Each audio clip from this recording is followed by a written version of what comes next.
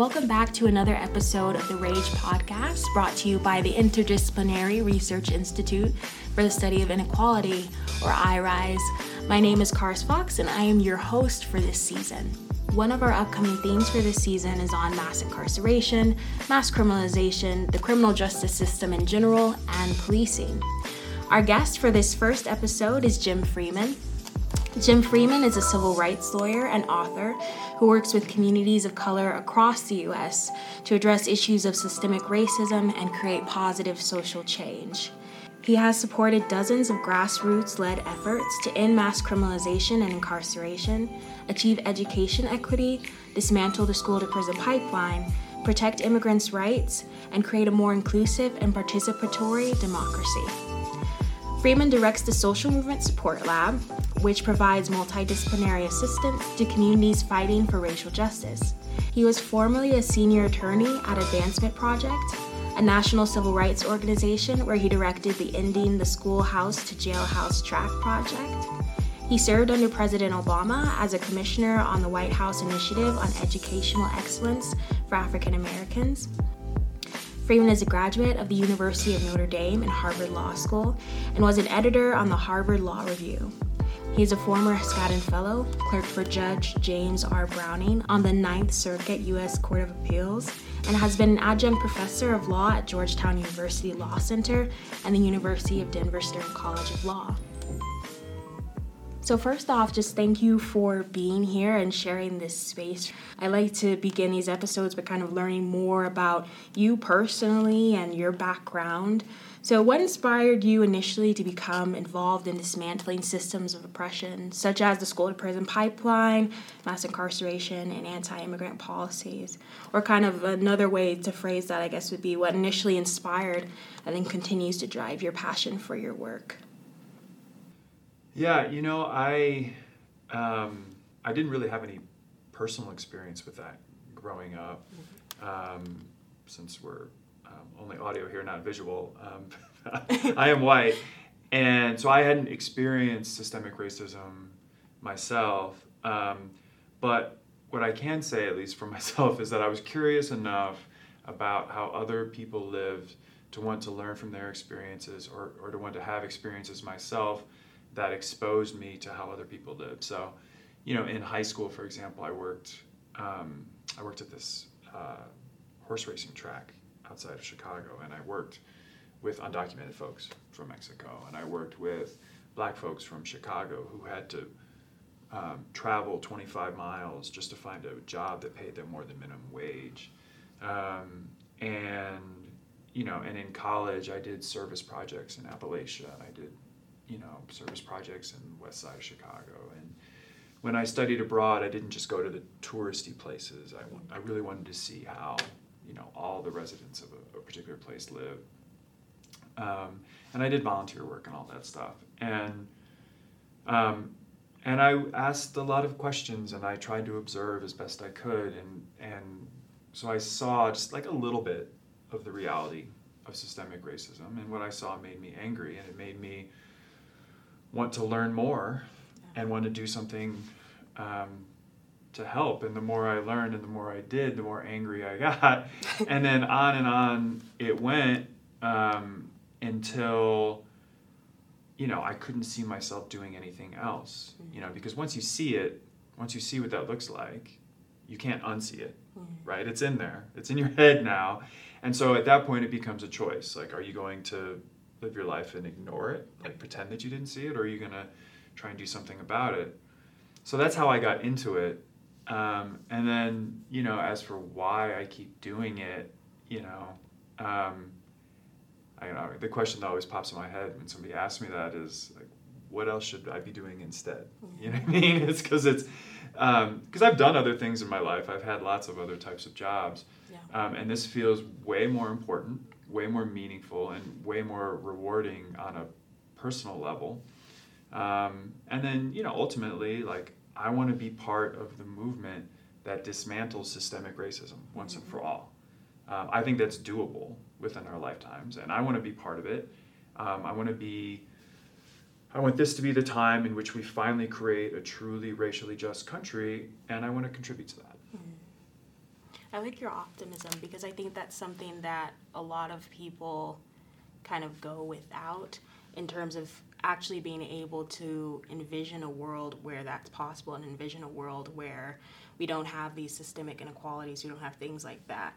So I think it's kind of a refreshing thing to hear that in terms of it being possible and not something we're like, oh, things will always exist or racism will always be here or we'll always be like unjust.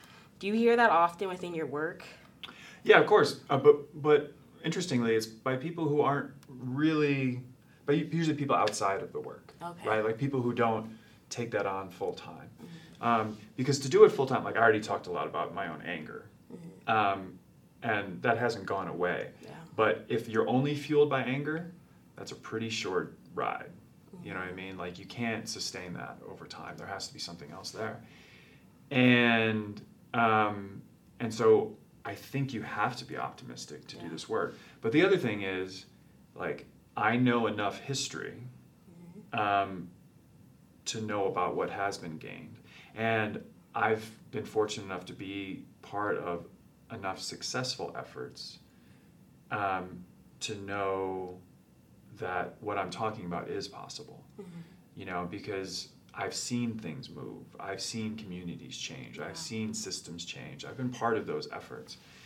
And so for me, it's you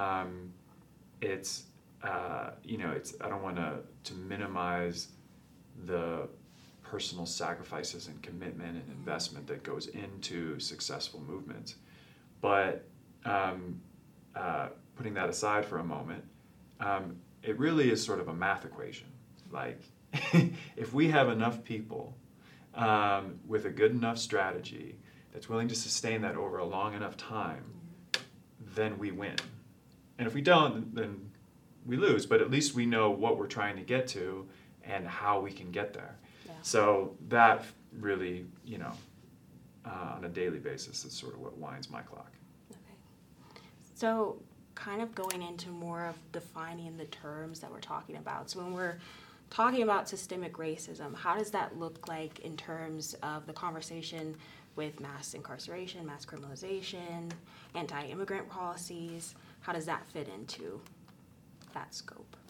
So I don't even know how you can have a conversation about those issues without talking about systemic racism because, well, to use one example, so I'm white.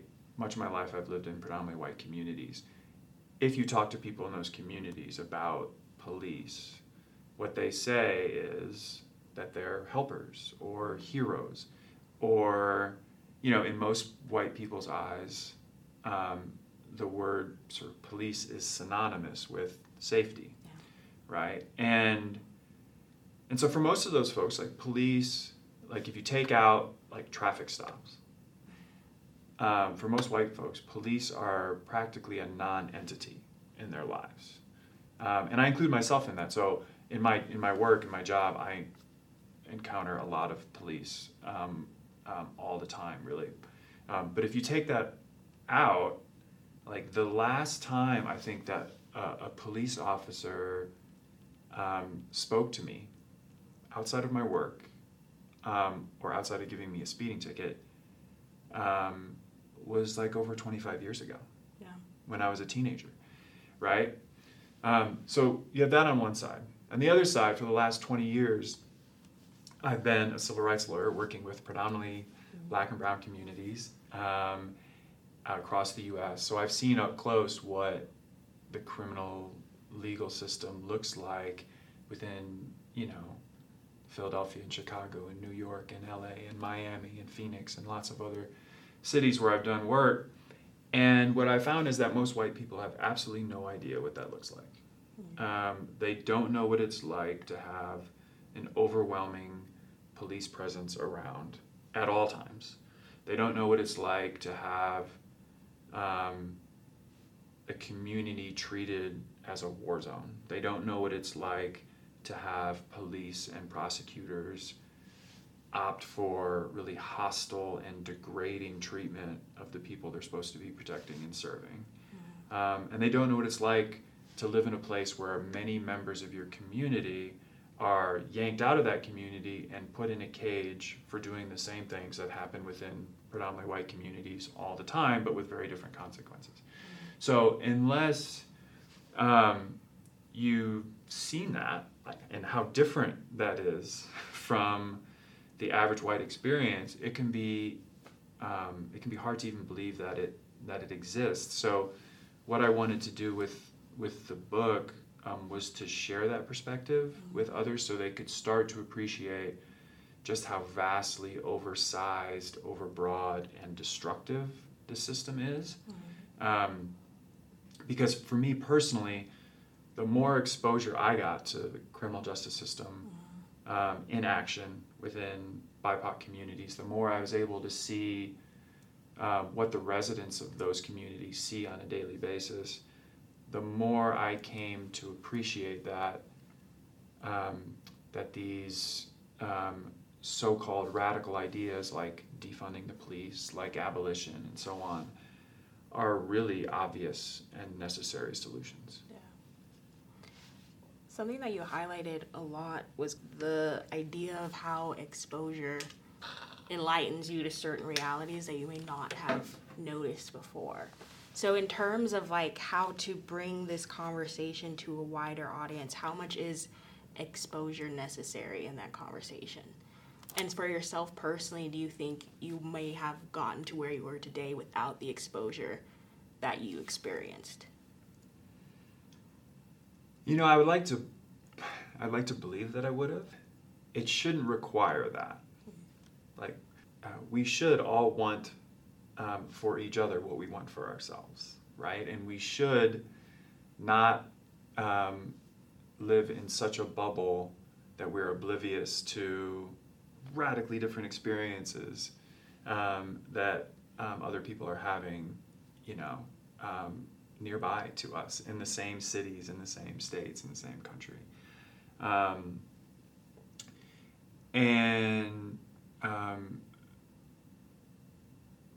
But for me personally, it was important to see some of it, at least to open my eyes a little bit. And that's one of the really nice things about movements. Take George Floyd, for example, and the movement that was really intensified last summer. There were a lot of people whose eyes were opened up, and who started to want to get involved in new ways. And there have been a lot of incidents like that. The Black Lives Matter movement, of course, is a huge part of that over the last 5 or 6 years. More people wanting to get involved in politics, but that also tends to have its peaks and valleys, and a lot of it depends on who happens to be in the White House at the time. But it's important. That's why one really important part of movement work is it's sharing stories. And my story is not particularly important. What is really important is the stories and experiences of those who were most directly impacted. And as a society, we do a really poor job of paying attention to those stories. You don't see those stories on nightly news. Right? You don't see stories of folks who are directly impacted by the stuff I was just talking about in the criminal justice system. That's not on there. At best, you get a policy advocate or a lawyer who has some experience maybe talking about it, but we don't hear it directly from people. And that was really what transformed my worldview the most. It wasn't like hearing the talking heads on CNN or something like that talk about it. It was when people whose lives were upended unjustly, when I heard it directly from them. That's what moved me. That's what moves people generally.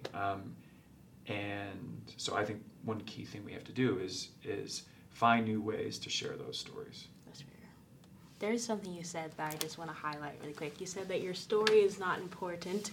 So I would like to bash that sentence and say that your story is important. And it's a big piece of why we're here today. And your work with your book, Rich Thanks to Racism, your work as a lawyer, your story matters and it's very impactful.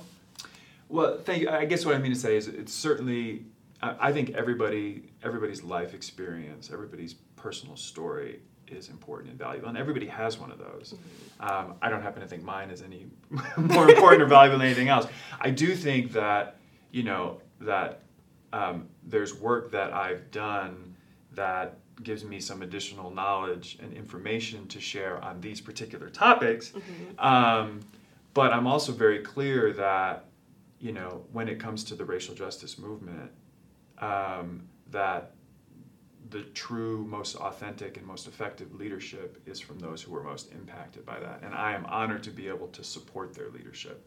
And I'm privileged to be able to dedicate my career to helping to elevate that leadership. That's really what I wanted to mean, or what I wanted to say, rather. Got you. There was something that you said when you were talking that I was thinking about is a lot of how, even during the civil rights movement, like the use of television was really important for that movement in terms of getting to see how the protesters were being treated in a way that couldn't really remove you from the situation. I think today, like how we use social media a lot, and where you see these videos, which sometimes the videos can be problematic in that they're re-traumatizing to the people who already are aware of those realities, but in many ways they kind of force people who might not be to be confronted with the reality of others' experiences. But kind of shifting into the work with Social Movement Support Lab and the work that it does with movements specifically and helping them push forward and in giving them the resources that they need. One of the things that Social Movement Support Lab does is provide accessible and interdisciplinary assistance. So within movement specifically, why is interdisciplinary assistance necessary? Yeah, so the work that I've done in my career and the work that the Social Movement Support Lab does is it partners with grassroots organizations in all across the U.S. in Black and Brown communities. So I've worked in Mississippi, throughout Florida, Oakland, cities I mentioned before, Chicago, LA, New York, and so on. And these are, I think really the places in the U.S. where systemic racism is the deepest. Where young people are routinely pushed out of school and criminalized, where ICE is terrorizing immigrant communities, where mass incarceration is its most devastating, where there always seems to be enough money for more police officers or a new jail, but there never seems to be enough for mental and behavioral health or a new park or a community center or affordable housing or things like that. And so the communities that I work with are trying to address those injustices. And what I try to do is help them to expand their capacity to wage the type of organizing and advocacy campaigns that can address those types of issues. But the reality is that those communities are often severely under-resourced relative to their opposition. So, these really just aren't fair fights. And the many powerful people and organizations that they're going up against, they have far more ability to get their messages out in the media. They have far more ability to influence policymakers. They have far more ability to use the legal system to their advantage. So to actually expand their bandwidth and sort of level the odds a little bit, we need policy experts, we need legal experts, we need communications experts, we need professional researchers, and lots of other folks, just to sort of get them to the point where they have a realistic chance of starting to dismantle those systems. So for someone who might be listening to this episode today, what are kind of the action steps that an individual person can make or a community can make if they're like, I want to get involved, I want to do something about mass criminalization, mass incarceration, et cetera, how would you kind of steer them in the direction to be able to do so? Yeah, I think there's a lot of things that individual people can do. But I want to talk about what I think is the most important thing that an individual person can do. So, there's really only, so in the book I talk not only about systemic racism, but strategic racism, right? How systemic racism is used particularly by the ultra-wealthy, to expand their wealth and power, how it serves a strategic purpose for them. And so that if you sort of follow the money behind mass incarceration, mass criminalization, school privatization, anti-immigrant policies, etc., what you find is that it's actually a very small number of very wealthy people who are driving those efforts. And so when you're dealing with that reality, there's really only one effective counterweight to the power of that kind of organized wealth, and that's the power of organized people, right? So to resist what is ultimately a corporate America and Wall Street agenda, and ultimately advance another agenda that's more favorable to low-income, working class, middle-class families, we need to build people-powered organizations. And those types of mass organizations, they really do represent the difference between winning and losing, between having, a powerful organized force pushing for change and having just a large number of isolated voices in the wilderness, right? So you can have 1 million protesters out in the street yelling about a particular injustice, but if those 1 million protesters are 1 million individuals, 1 million atomized people, then whatever impact is created by that protest will quickly dissipate. But if those 1 million protesters are part of organizations that can build off the momentum from that protest and really channel it into positive social change efforts, then we can start to collectively shift the needle. So the first thing I recommend to people is that they contribute whatever time, energy, and money they have to grassroots racial justice organizations.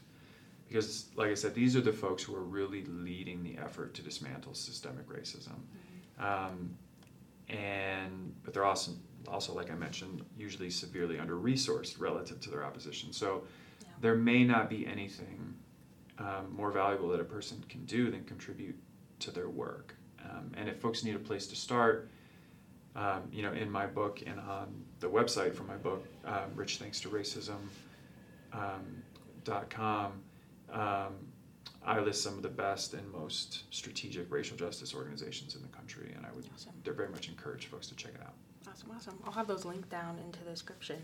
There was one thing I meant to ask you beforehand that ties into Rich Thanks to Racism, in terms of the prison system being kind of an industry and being that being a profit for those who are involved in the criminal justice system. Can you expand a bit more on kind of that idea of prisons being profitable?